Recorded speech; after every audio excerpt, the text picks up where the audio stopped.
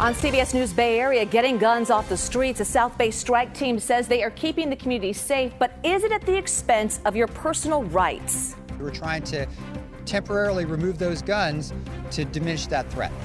And the Bay Area jumping into action to help after an earthquake kills thousands of people in Turkey and Syria. The local woman worried about her family back home. And have you noticed a jump in your gas bill? Well, so is Governor Newsom. We'll tell you what he is trying to do about it and how it could mean more money in your pocket. This is CBS News Bay Area with Juliette Goodrich. Good evening. Thanks for joining us. Santa Clara County is about to significantly expand its red flag gun restraining order program. As Devin Feely reports, it's more than quadrupling the size of a special team. Obviously, the expansion of this program unfolds against the backdrop of the recent mass shootings in Half Moon Bay and down in Southern California. But Santa Clara County has its own tragic history of mass shootings at the Gilroy Garlic Festival and at the VTA yard. And county officials say they believe aggressive enforcement of red flag laws will ultimately make the community safer. California has some of the most robust and extensive gun laws in the country, but they need to be meaningful. They need to be effective.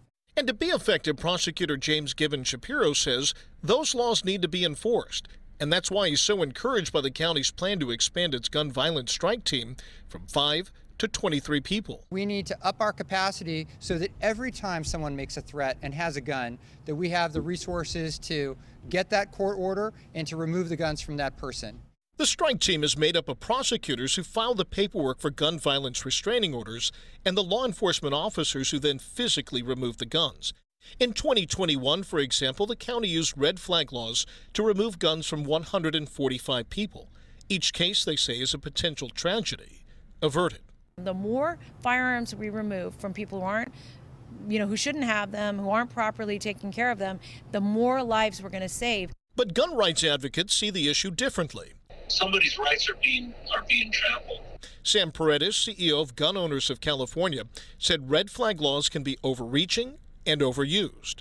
The level of evidence that somebody has to present to a court in order to get a red flag law is very low.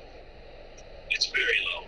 Prosecutors say there are safeguards built into the system, and the goal in the interim is to keep both the gun owner and the public safe. We're trying to temporarily remove those guns to diminish that threat. The Board of Supervisors is expected to approve $1 million to its budget to fund its part of the program. And now to Oakland, where Police Chief LeRonne Armstrong, still on administrative leave, plans to send a letter to the mayor as soon as tonight, demanding he get his job back. Mayor Sheng Tao placed him on leave last month after independent investigators say he mishandled 2 cases. Both involved a sergeant who crashed into a parked car and failed to report it. The same sergeant also did not report firing his gun in a police department elevator, then got rid of the evidence. The chief said yesterday the information was never brought to him and department policies prohibit him from getting involved in internal affairs investigations. The NAACP is one of Armstrong's biggest backers. Members are urging his supporters to call and email the mayor, telling her to reinstate the chief. The organization calls the conflict, quote, issue of justice and fairness for the people and community of Oakland. All right, let's get to a developing story out of the Middle East right now. More than 3,400 people are dead after a catastrophic 7.8 magnitude earthquake struck Turkey and Syria. And the death toll is expected to rise as rescue workers dig through rubble to search for survivors. And the quake is one of the strongest to hit the region since 1939. There has been at least one magnitude 6.0 aftershock. And people in the Bay Area know how devastating earthquakes can be. Many are now reaching out to help with rescue and recovery efforts. And Makovic is here now with more on that, how we can help. Yeah, we have a kinship, unfortunately, with countries who deal with earthquakes, knowing that we all share the same risks here in the Bay Area. Turks and Syrians living here are desperately right now trying to make contact with loved ones as they see the devastating images coming in from the earthquake zone. We spoke with a member of the Bay Area Turkish Society who says things have been made worse there by shoddy construction. She says the government has been disregarding modern building standards in a rush to build quickly. And there's fear that the government response to the quake will be inept as well. So unfortunately, this situation is going to unfold even worse, but people are just helping themselves right now. I don't think there's any help happening from an organized pattern that was prepared ahead of time. The Bay Area Turkish Society is promoting the Bridge to Turkey Fund. They've already surpassed the halfway mark for a goal of $400,000. Also, Apple CEO Tim Cook tweeting a message of condolence to the people of Turkey and Syria. He says Apple will be donating to the relief efforts. Now, the Bay Area Turkish Society is recommending that any donations be made to private organizations, not government sources, because it will more likely end up where it's actually needed. Yeah, I think we all can relate that we want to help those in need, especially when it comes to earthquakes. And those images are just heartbreaking. They really are. All right, Ann, thank you. All right, the fault shares features with the Hayward Fault. Meteorologist Darren Peck takes a look at what would happen if a similar quake hit here.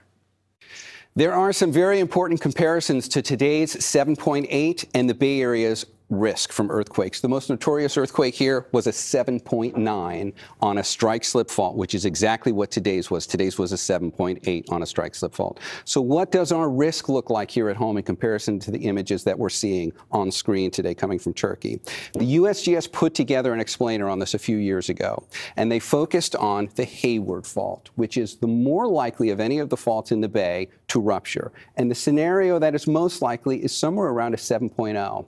And if we watch the depiction here, you can see the energy emanating from a rupture, let's say, hypothetically, near Hayward at a 7.0 magnitude. The deeper the shade of red, the higher the degree of energy. Now, we've come a long way in terms of our ability to build with resilience for earthquakes of this magnitude. We would not be seeing anywhere near the amount of damage that we're seeing on our screens today. But there are some numbers that the USGS wanted to put out there as a potential for all of us to start thinking about. In that scenario, we could see as many as 800 deaths.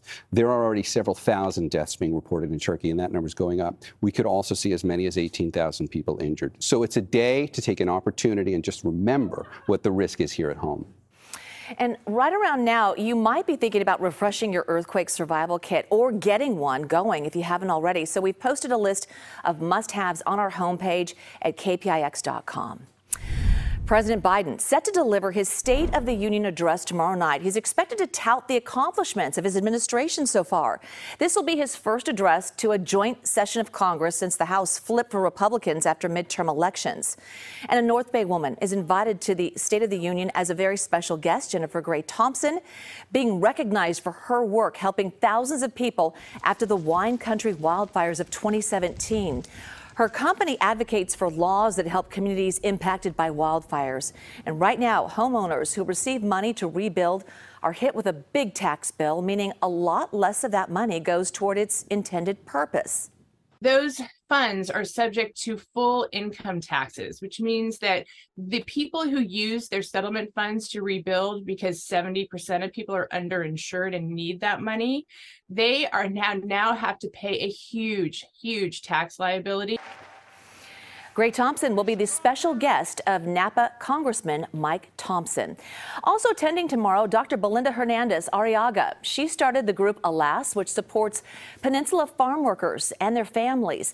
And their work is especially important in the wake of the Half Moon Bay shootings. And you can watch the State of the Union address live on KPIX and streaming on CBS News Bay Area starting at 6 p.m. tomorrow. And join us tomorrow at 10 for Bear Politics. It's a full hour of the State of the Union analysis and perspective from both sides of the political aisle, plus an in-depth look at how the issues discussed affect us right here in California.